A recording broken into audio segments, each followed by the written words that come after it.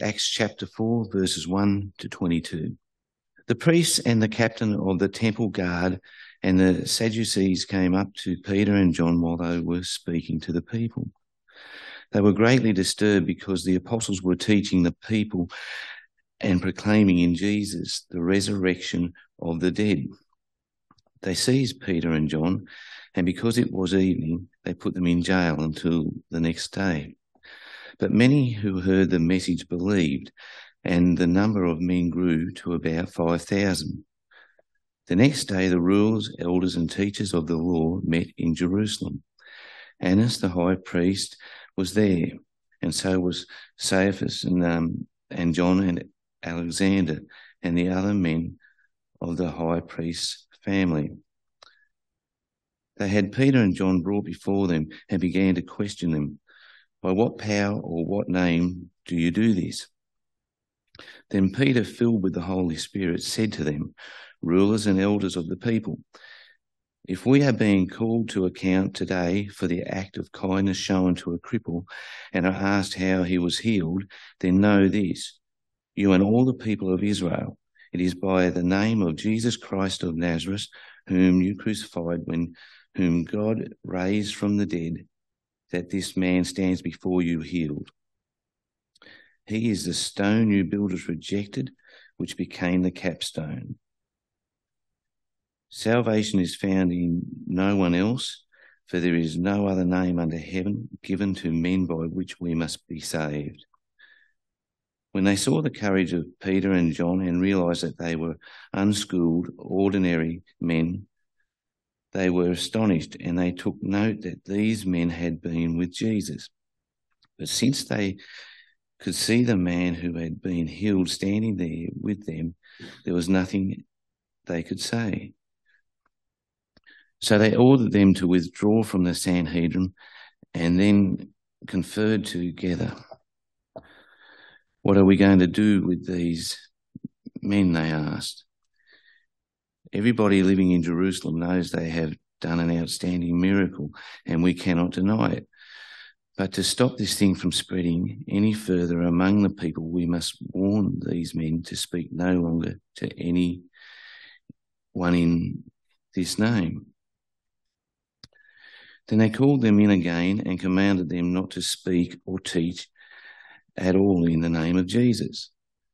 But Peter and John replied, judge for yourself whether it is right in God's sight to obey you rather than God.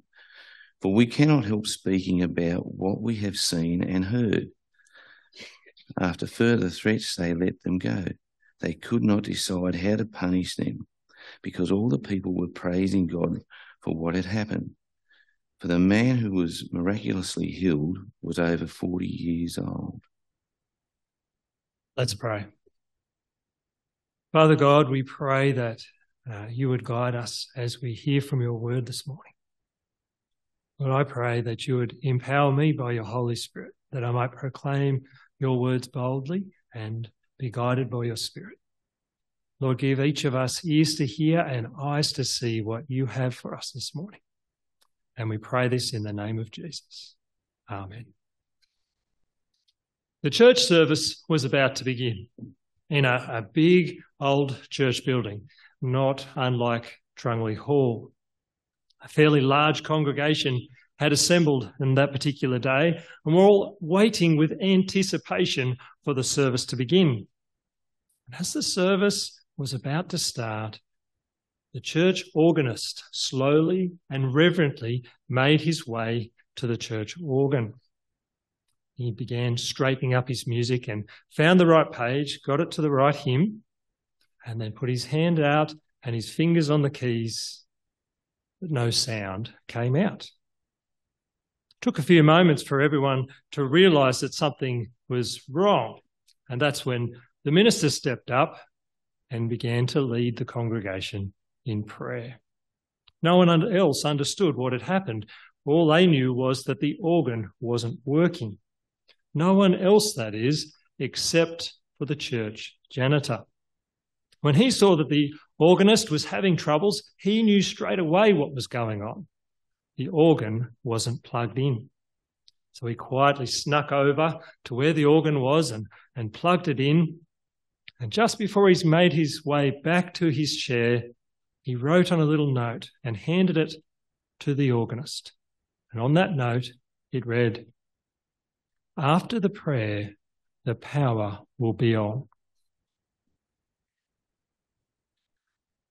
In the verses we're looking at today, we're being shown the dramatic difference in the lives of the apostles and these early believers as the Holy Spirit empowers them to share the good news of Jesus boldly, as their hearts are inspired by the Spirit to share the good news with whoever will listen. The Peter that we read about in these verses is the same Peter who had denied Jesus 3 times. Back then, he was only confronted by a lowly servant girl and another man who was standing around in the crowd. But in these verses, Peter and John are boldly proclaiming Christ and him alone to the very same religious leaders who had basically crucified Jesus, who had handed him over to Pilate. What we see in these verses is the realization of Jesus' prayer in Luke 22. There, Jesus says these words to Peter: "Satan has asked to sift you as wheat, but I have prayed for you, that your faith may not fail. And when you have turned back, strengthen your brothers." And that's exactly what Peter is doing in these verses, as he strengthens his brothers and sisters in Christ and boldly shares the good news. After the prayer, the power will be on. As we read about the boldness and conviction of the apostles and these early believers, as the religious and these religious leaders also had quite a lot of political power as well in their day, try to stop the message of the good news of Jesus going out. We're being reminded that to be effective witnesses of Christ Jesus, we need the power of the Holy Spirit to face those who reject Jesus. Not everyone is going to thank us for sharing the good news. Not everybody is going to receive the good news with joy. Not everyone is going to respect our faith in the fact that Jesus is the one and only way to God. And so unless we rely on the power of the Holy Spirit as we serve as Christ's witnesses, we will sooner or later find ourselves making compromises with the message that Jesus has given us to share. We'll either shy away from it and stop talking about it, or we'll only mention the bits that are less controversial, effectively watering it down. If we are going to be effective witnesses of Jesus, we need to go out in his name, empowered by his Spirit, so that we can courageously share the good news. Over the last few weeks, we've looked at how God had used the miraculous healing of this one lame beggar who had spent many, many, many years at the gate of the temple of the Lord. He was hopeless and helpless, but now through the power of the Holy Spirit was fully restored. And as this man was walking and jumping and praising the Lord in the temple of the Lord, a large crowd had assembled to see what God had done. And last week we heard how Peter had boldly confronted that crowd about their sin and about their need for repentance. He didn't mince his words at all. But now in these verses, Peter is interrupted by these religious leaders. As Peter was speaking to the crowd, the priests and the captain of the temple guard and the Sadducees came up to Peter and John, and they were really upset. Not only had Peter and John been teaching in the temple of the Lord, they had been teaching that Jesus Christ had been raised from the dead. These religious leaders knew that that was a messianic claim. Or in other words, what Peter and John were saying is that Jesus is God's promised Messiah, God's promised King. And given that the majority of these religious leaders were Sadducees, including many of the priests, they would have also been very upset by the claim that Jesus was raised from the dead, because the Sadducees do not believe in the resurrection of the dead.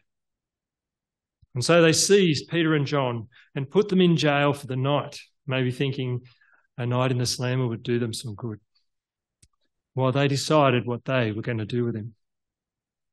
But that's when we're told in verse 4 that many who heard the message believed, and the number of men grew to about 5,000. Now you notice it only lists the men, it doesn't list women and children, so that number was probably quite a lot more. For these early believers, though, it must have felt like these religious leaders had stormed in and were about to stamp out the message of the good news of Jesus. And yet, as the church received its very first taste of persecution, the numbers of believers grew, despite the resistance from these religious leaders. The next day, Peter and John were brought before a large crowd of elders and teachers of the law. All of the most important leaders, religious leaders of that day were there, including the high priest and many men from his family. Their names are even listed in the passage to show us how important these people were. These religious leaders were taking the threat of Christianity very, very seriously, particularly this claim that Jesus had been raised from the grave. So they questioned Peter and John about how they were able to heal this man. Notice how they asked the question: by what power or what name do you do this? Or did you do this? And Luke even goes as far as to record the way in which Peter replies. He says, and Peter, filled with the Holy Spirit. Peter, filled with the power of the Holy Spirit, told them that it was by the name of Jesus of Nazareth, whom you crucified, but whom God raised from the dead.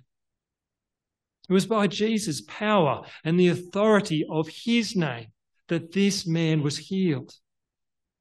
That's why back in chapter 3, Peter had looked at the crowd and told them, why do you stare at us as if it's by our own power and godliness that we made this man walk? Peter knew that this man hadn't been made whole by him or his power, but by the power and the authority of Jesus. And that's when Peter made the most offensive claim that he could have possibly made to these Jewish religious leaders.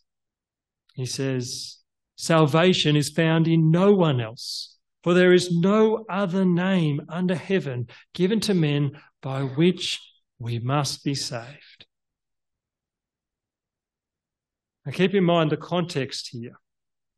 You need to keep in mind who Peter was talking to. He was in the middle of a meeting to decide his own fate. He was in a meeting with the most influential and most powerful religious leaders of his day, some of whom were the same leaders responsible for having Jesus crucified.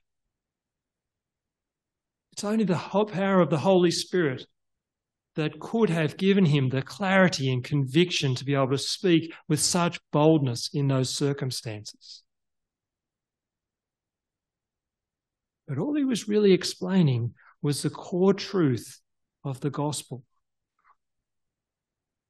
But sadly, it's still one of the most offensive aspects of the gospel to an unbeliever's way of thinking.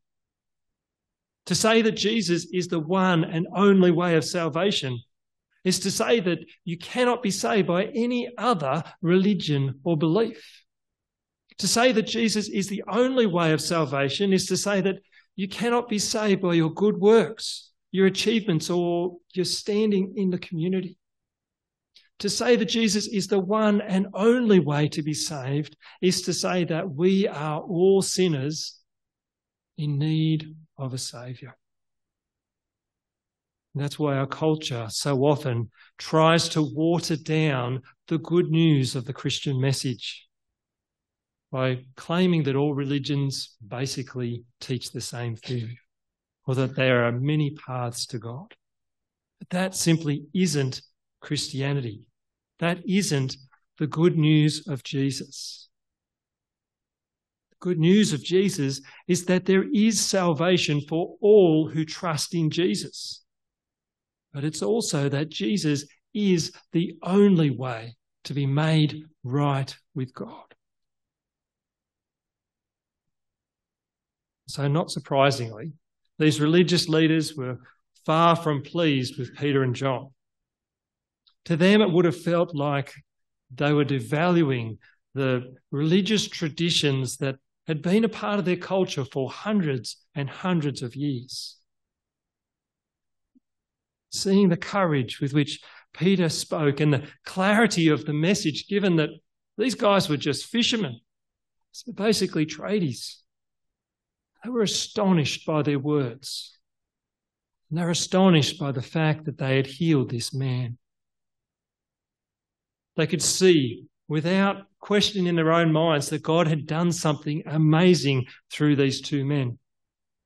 But even after recognising that God was working through them, they still refused to believe in Jesus, the one and only way of salvation. And so they warned Peter and John not to speak or teach in the name of Jesus again. It wasn't the healing of this man that offended them. It was the claim that they had done it in the name of the risen Lord Jesus. These religious leaders would have been fine had they come back and healed people on a regular basis. But still filled with the power of the Holy Spirit, Peter and John replied, "Judge for yourselves whether it is right in God's sight to obey you rather than God." So after these religious leaders had made many more threats, we're not told what they've threatened, but many more threats, they let them go.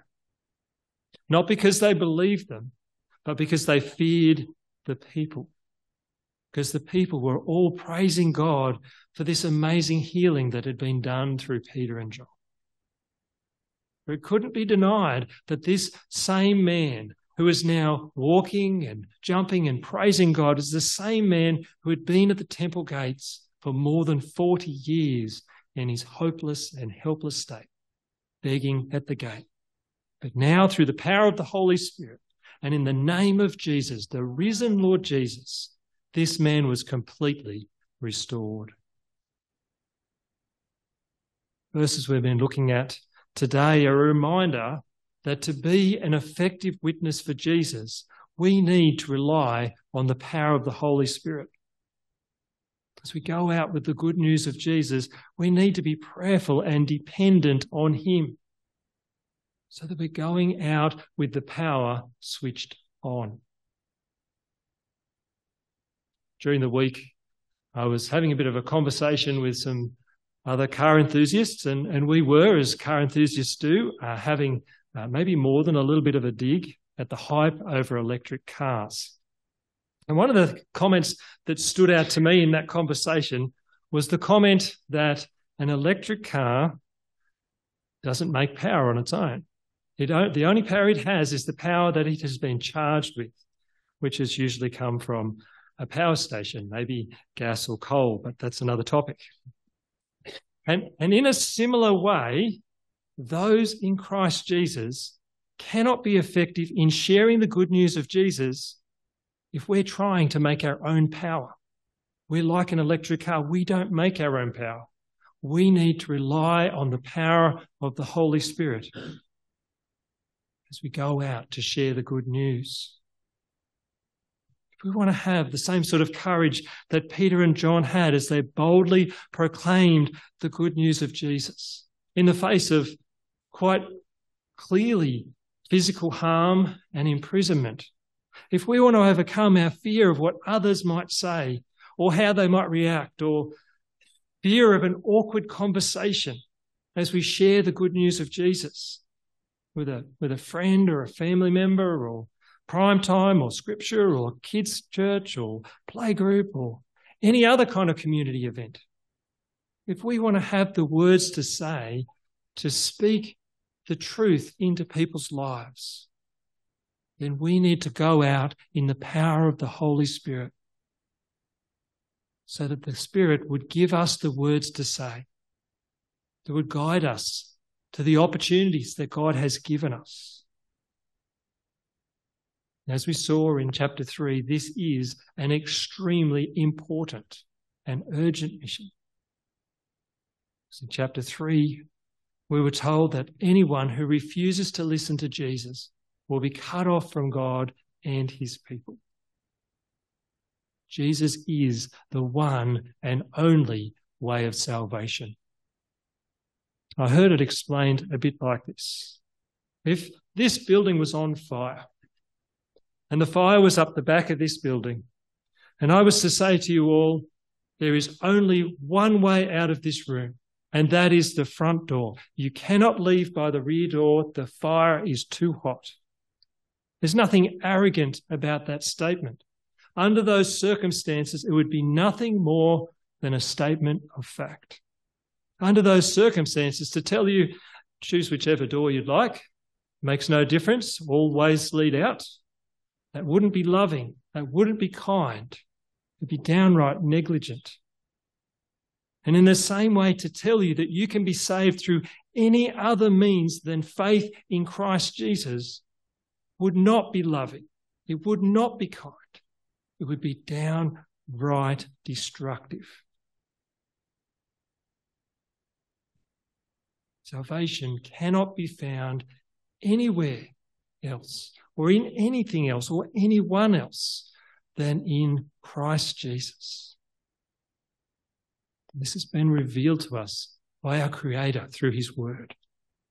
And so if we know and believe this to be true, and if we have been sent on mission to share this good news, then just like Peter and John, we are called to serve God rather than man through the power of his Spirit.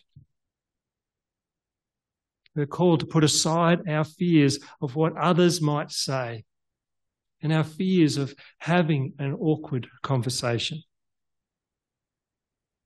So if Jesus is the one and only way of salvation, which he is, and if we are called to share in this life-saving message, which we are, then we're going to need the power of the Holy Spirit as we go out this week, so that we might go out empowered by the Holy Spirit, so we might make the most of the opportunities God is giving us this week.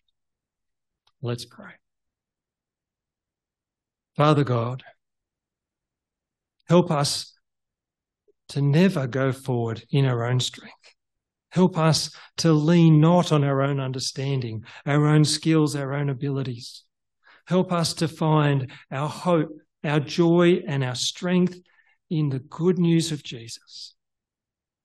Lord, grant us great proportions of your Spirit, that as we spend our week, wherever we're doing, whatever we're doing, that we might be salt and light, that our words would be seasoned with salt, and that the light of Christ might shine through us.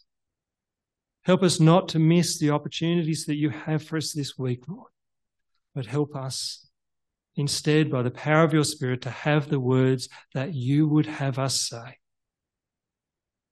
We pray this in Jesus' name. Amen.